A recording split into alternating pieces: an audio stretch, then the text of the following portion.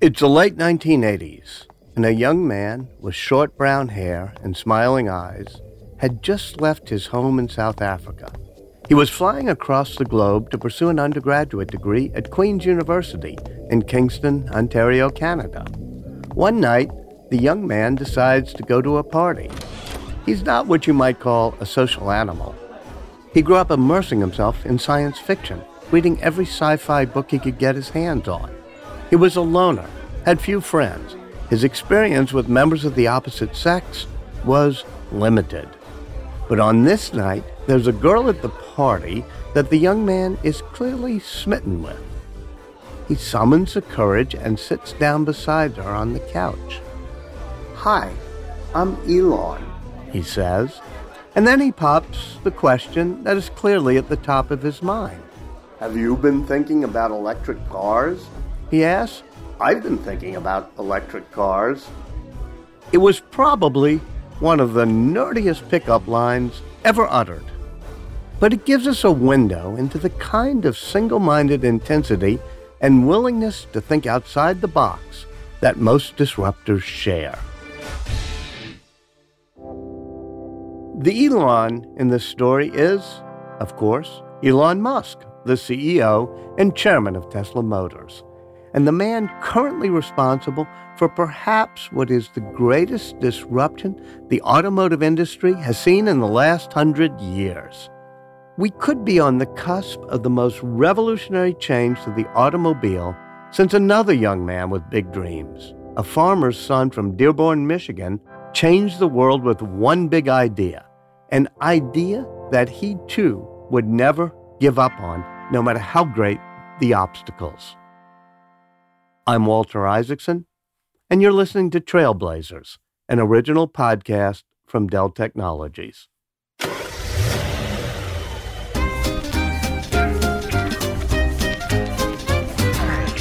The automobile has brought with it a new way of life. I am your permit, your permission to drive. You gotta drive like everybody else was crazy.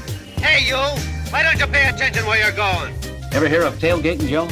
Sure, that's another name for bumper riding.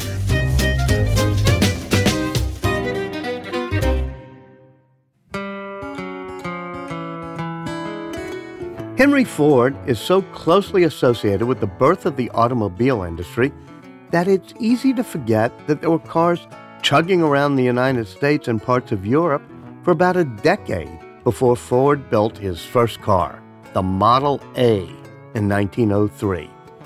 There were a lot of people anxious to get involved in this nascent industry. You could find automobile startups in places like Buffalo, Cleveland, and Indianapolis. And like the dot-com boom of 20 years ago, you could also find investors eager to throw money at anyone with an idea for an automobile business that looked like it might pan out. And Henry Ford had one big idea: make a car that just about anyone could afford. His competitors weren't really interested in doing that. They were selling cars for between $1,500 and $3,500 at a time when the average annual wage was under $500. They were going to make money on margins, not on volume. They simply did not believe that there was a mass market for cars in the United States at the time. And according to Matt Anderson, the curator of transportation at the Henry Ford Museum in Dearborn, Michigan, there were very good reasons for them to think that way. When you think of the U.S. transportation scene in the 1890s, we really had no need, quote unquote, for automobiles. You could certainly get around in the cities via a streetcar or even on foot fairly well, or by bicycle. Bicycles were really all the rage at that time.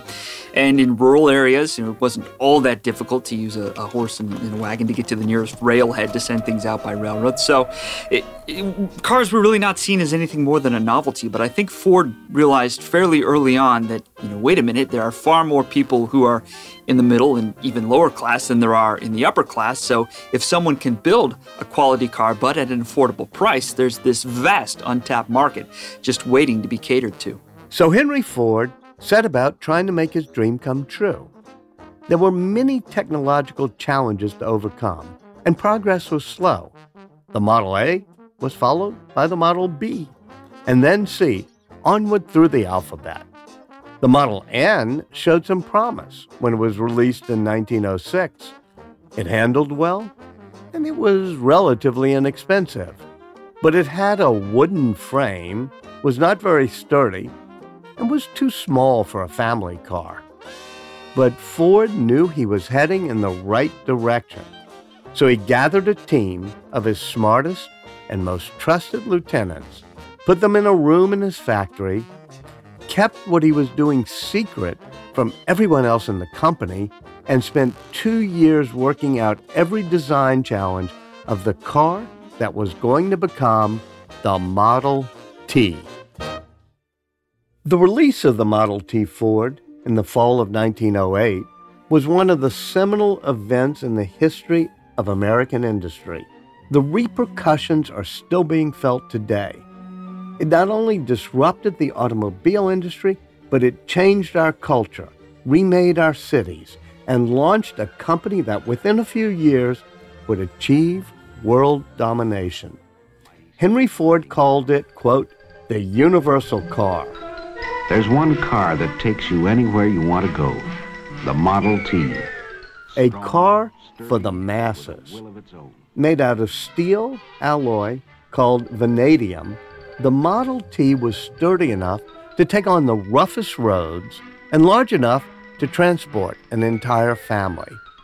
But it weighed just 1,200 pounds, roughly 500 pounds less than other cars on the market. It was cheaper to produce and cheaper to buy. A Model T in 1908 cost $850, less than half the price of its nearest competition. No longer a luxury. Almost everyone can afford to own a car. More than 10,000 were sold in the first year, 15 million by the mid-1920s, when more than half the automobiles driven in the world were Model Ts. But turning out cars at that scale couldn't be done by using old production methods. Henry Ford's second great disruption came when he replaced the old stationary method of assembling cars, where workers stood around and built the car as a team, with a moving assembly line, where every worker had only one task. There's basically a waist-height table, and workers will put these pieces together one piece at a time and slide them on to the next person. So it's all kind of driven by hand. It doesn't take much of a leap to realize, well, what if we chain drove this line, put them on a moving platform? Then not only can we efficiently move the parts from one worker to the other, we can also control the rate at which the work is being done. So it speeds up the slow workers, slows down the fast workers. By 1914, Ford's assembly line was churning out Model Ts at an extraordinary rate. Under the old production method, it used to take about 12 hours to assemble a single car. Now it could be done in 90 minutes. Ford was producing 300,000 cars a year with 13,000 employees. The combined workforce of all other American car companies was producing roughly the same number of cars with 66,000 employees. A car comes off the end of the line every 10 seconds. But Ford workers weren't happy with the change. They had always considered themselves to be skilled craftsmen. Now they were being treated as replaceable cogs in a giant moving machine. Many of them simply stopped coming to work, and it was hard to recruit new workers to replace the old ones. So Henry Ford came up with a radical new idea, his third and perhaps most far-reaching disruption. In January 1914, he announced that he would more than double his workers' wages, from roughly $2.30 a day to the previously unheard-of sum of $5 a day. The plan worked. People were now lining up to get a job with Ford. That assembly line suddenly seemed not so unbearable. The $5 a day plan solved Ford's labor problem and brought him some favorable publicity. It also had a profound impact on the American economy and the American way of life.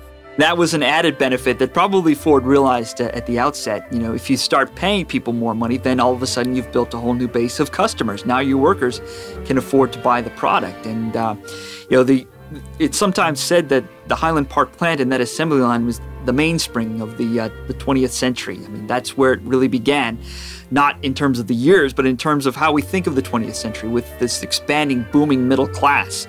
A lot of it was born out of that $5 wage at the Model T plant, and now folks who before could never have dreamed of owning an automobile are able to do that and so much more. It becomes within their reach. By 1920, Henry Ford had completely reinvented the automobile industry. He was producing an incredibly popular, affordable, mass-market car, using a movable assembly line and paying his workers a living wage to work on that line. The automobile was no longer a plaything for the wealthy, but an integral part of America's life, in cities and on the farm. He was hailed as a genius, an American folk hero. The problem was, he started to believe his own press clippings. He forgot one important lesson. Even a disruptor needs to keep on disrupting.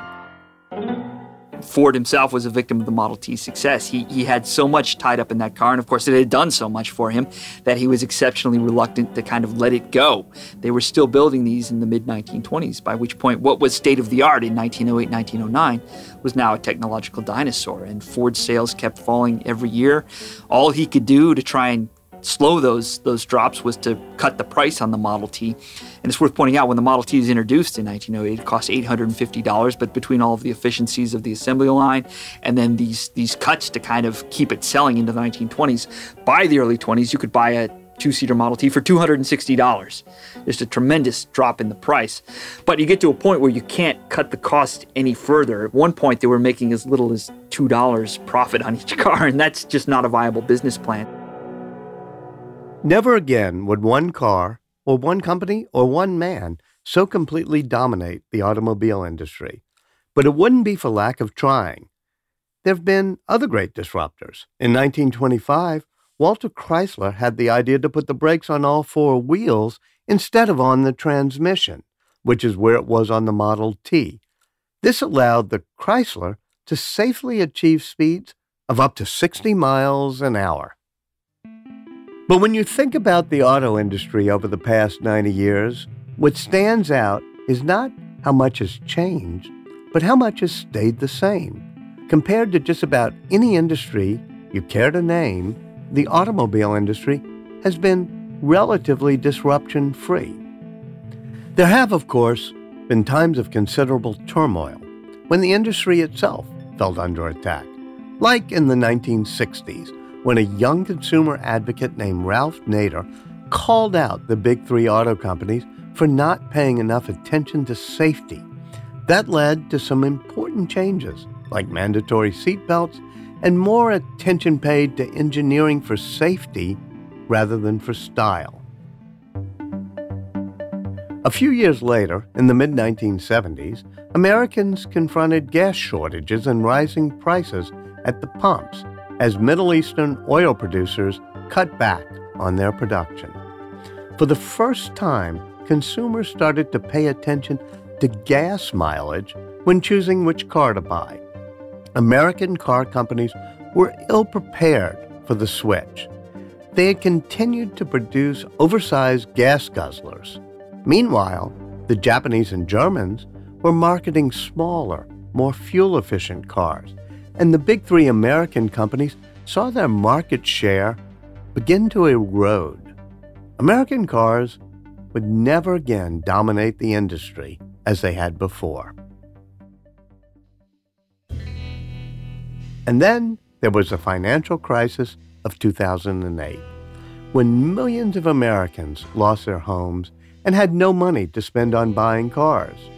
Government bailouts were needed to save General Motors and Chrysler from bankruptcy.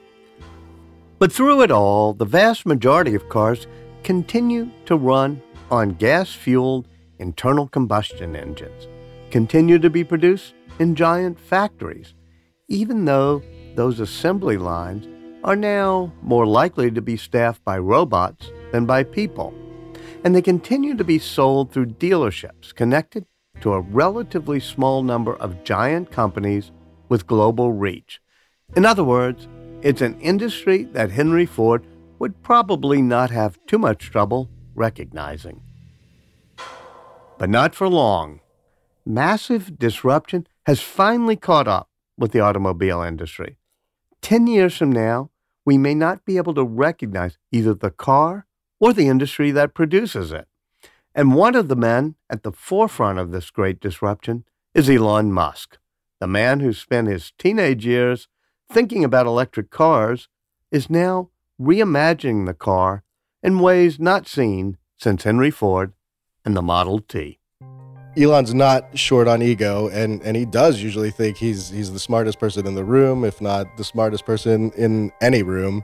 And he has this incredible self-belief and self-reliance that if he charges after something, he will conquer it. That's technology writer Ashlee Vance, author of the book Elon Musk, Tesla, SpaceX, and the Quest for a Fantastic Future. The challenge that Musk set out to conquer with his first electric car in 2008 was the same one that had bedeviled many very smart people over the past 100 years, including Henry Ford, who had experimented with electric cars with his friend Thomas Edison. But neither Ford nor Edison nor anyone else could figure out a way to build a battery big enough to allow the car to travel long distances without recharging, but still be light enough so the car would be able to match the speed and power of a gas-fueled engine. Different companies had taken stabs at electric cars. They were sort of half-hearted historically. It was all about mileage, and so you would make these very conventional cars that were not attractive, and it was really just about trying to get the most miles per gallon, or miles per charge in this case. Elon turned this idea on its head in some ways. He decided to try and drum up interest in electric cars by making Tesla's very first car was called the Roadster, and it was this very sexy sports car that was based on the Lotus Elise chassis. And so what he wanted to do was generate interest in this type of vehicle by making something that was super fast and was actually this object of desire. The Tesla Roadster was sleek and sexy. It was all electric, and it could go 230 miles on a single charge. No previous electric car had achieved that kind of range. But it cost more than $100,000 to own, and only about $2,500 were ever built before Tesla shut down production in 2012. The company wanted to concentrate on its next car, a full-size luxury sedan called the Model S. The Model S was universally hailed as not just the best electric car ever produced, but possibly one of the best cars of any kind. But it was not a car for the masses. It cost about the same as a high-end Mercedes or BMW, and only about 150,000 have been produced over the past 5 years. But it was never Elon Musk's dream to produce electric cars for the pleasure of the global elite. Those cars were a means to a much larger end. Musk believes the fossil fuel era is coming to an end. The electric car will be a critical weapon in the fight against climate change. But for that to happen, he would need to develop a car that would revolutionize the industry in the same way the Model T did 100 years earlier. It would have to be a car that the average buyer could afford and would be widely available. The company would have to figure out how to manufacture not thousands of them, but hundreds of thousands every year. The car was called the Model 3. The Model 3 began rolling off Tesla's California assembly line in August 2017. It is priced at around $35,000 in the U.S., and more than 400,000 people have already put down deposits of $1,000 to ensure they'll be among the first to own one. But building cars is hard. and Tesla has never built them at this scale before. Elon Musk says he expects to be churning out 10,000 Model 3s a week by next year. But other companies with far more experience at mass production are betting he won't be able to do that. If Tesla can't deliver the Model 3 on time, those potential customers might start looking elsewhere. This is a huge test for Tesla. Can they become what I would consider a real automaker, pumping out cars on a volume similar to something like a BMW or a Mercedes? So right now, they're clearly the mindshare leaders in electric car. They have this aura around them, part of which comes from Elon and part of which just comes from the company. And so Tesla has this moment where you could compare it to something like the iPhone, where this product comes out and the competitors are going to respond, and you want to sort of have as much time to yourself as possible, where you have this unique product. We see companies like BMW, Audi, Mercedes, pretty much every automaker now trying to come up with an electric car that's a response to Tesla. And so, they clearly have manufacturing advantages over Tesla. The question is, can they think in the same way that Tesla does about software and about advancing technology? And so it's kind of a race to see who can deliver this perfect car first. One way of looking at this race to the future between the upstart Tesla and the legacy car companies is to see it as a potentially historic shift in the center of power of the automobile industry, away from Detroit, where it's resided since the days of Henry Ford, to Silicon Valley. Ashley Vance believes that today's cars are essentially evolving into computers on wheels, with software becoming more important than horsepower. This is not a world that plays well to the automaker's traditional strengths. I live in Silicon Valley, and I could have this Silicon Valley bias, but historically, I've seen this play out in so many different industries. It is really hard to develop good software, and that is the one thing that Silicon Valley is really good at. The more something looks like a computer, the better Silicon Valley tends to do. And that's precisely why Ashley Vance believes that Detroit may wind up paying a big price for being too slow to respond to the challenge posed by Elon Musk and his Model 3. I believe that Tesla, if it can survive this Model 3 launch and emerge as a profitable company, it would be the first successful car startup since 1925, which is when Chrysler appeared on the scene. The challenge posed by Tesla's Model 3, as critical as it is just one of the problems keeping auto executives up at night these days. An even bigger potential disruption is just around the corner. In fact, it's already arrived on the streets of San Francisco, Pittsburgh, and several other American cities. They are self-driving or autonomous cars, and they may well be the ultimate disruptor, not just for the auto industry, but for just about every aspect of our lives, and an area where traditional automaker kings like Ford may come back swinging. And now we see an enlarged section of 1960s express motorway. Along the ledge of this beautiful precipice, traffic moves at unreduced rates of speed. Curved sides assist the driver in keeping his car within the proper lane under all circumstances. The idea of cars that could drive themselves has been around for a long time. In this video, produced by General Motors for the 1939 World's Fair, viewers were asked to look ahead to the year 1960. Drivers would still have their hands on the wheel, but their cars would be kept a safe distance apart by radio signals that would prevent them from getting too close to each other on the highway. That 1960 deadline proved to be wildly optimistic, but after many false starts, that day has now finally arrived. The only question now about self-driving cars is when, not if. One of the earliest supporters of this project was the American military, which saw the life-saving potential that autonomous vehicles brought to the field of battle.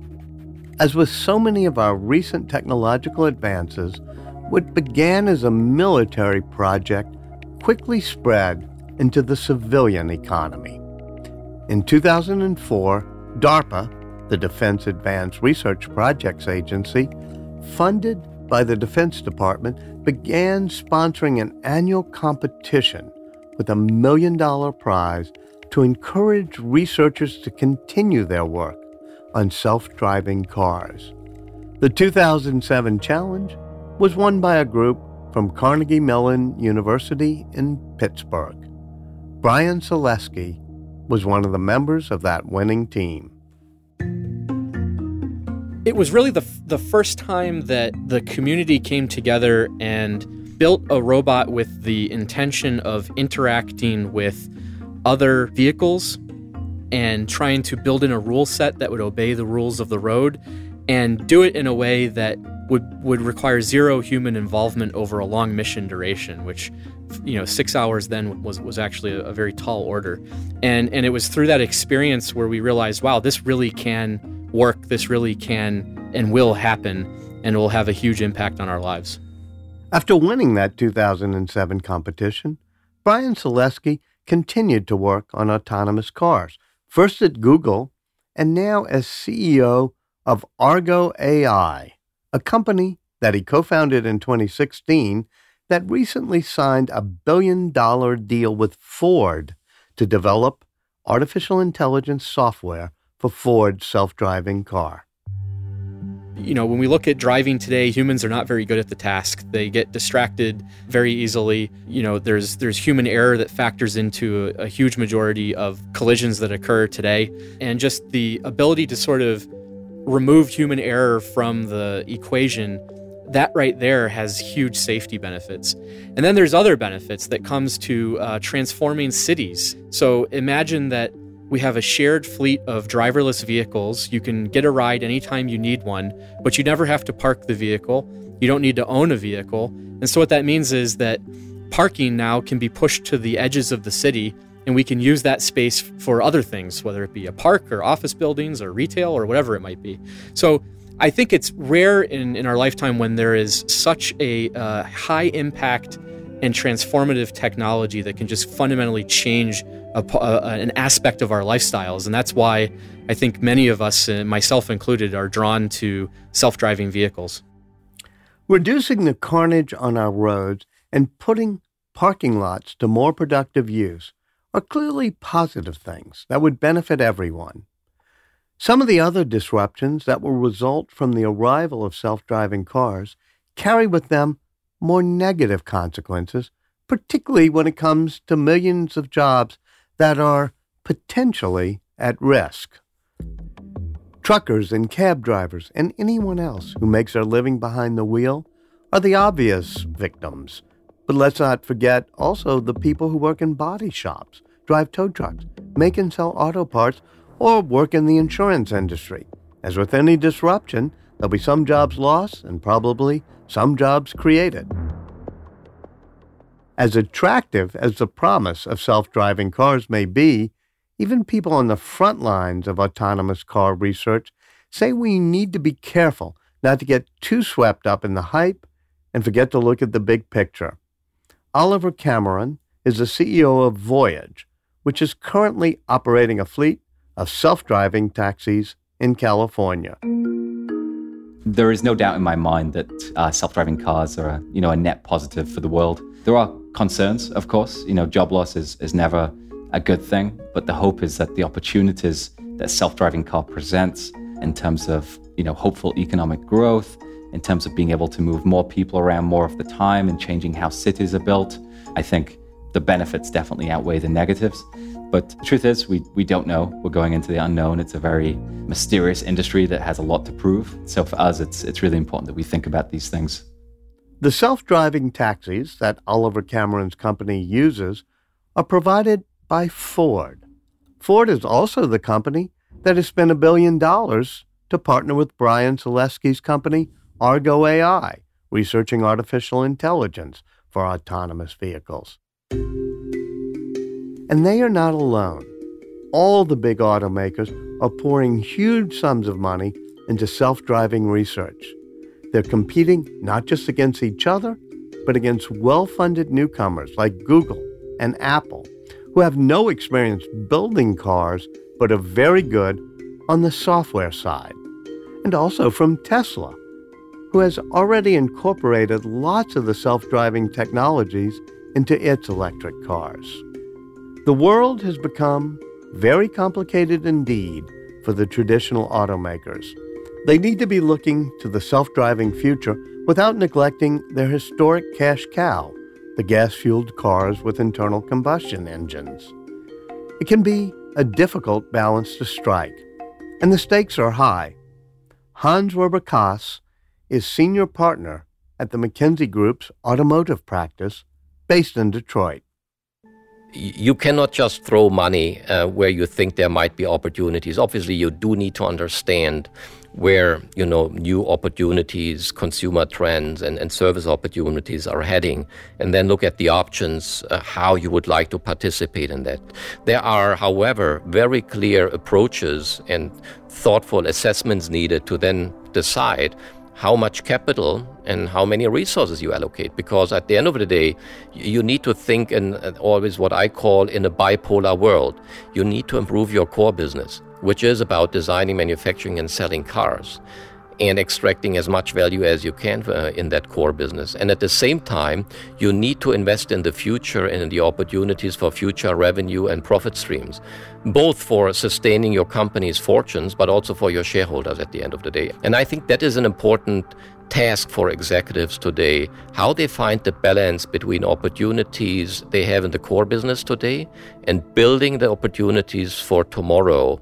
And then, very important, how to shift capital and resources between the two and understanding how they are related. So, what will the automotive industry look like in 10 years? The traditional companies will probably still be around. They are, after all, the only people with the proven ability to produce cars at scale. And they're pushing to get ahead in the race for self-driving cars, investing in startups like Argo AI that will deliver critical parts of the technological puzzle. But if the big profits in the car of the future lie in the connectivity and computing software, the competition may be intense, with traditional automakers finding themselves competing against companies like Google and Apple, companies who bring with them an incredible amount of software innovation prowess. The only thing we know for sure is that after a century of relative stability that often led to complacency, the forces of disruption have now hit the automotive industry like a tsunami.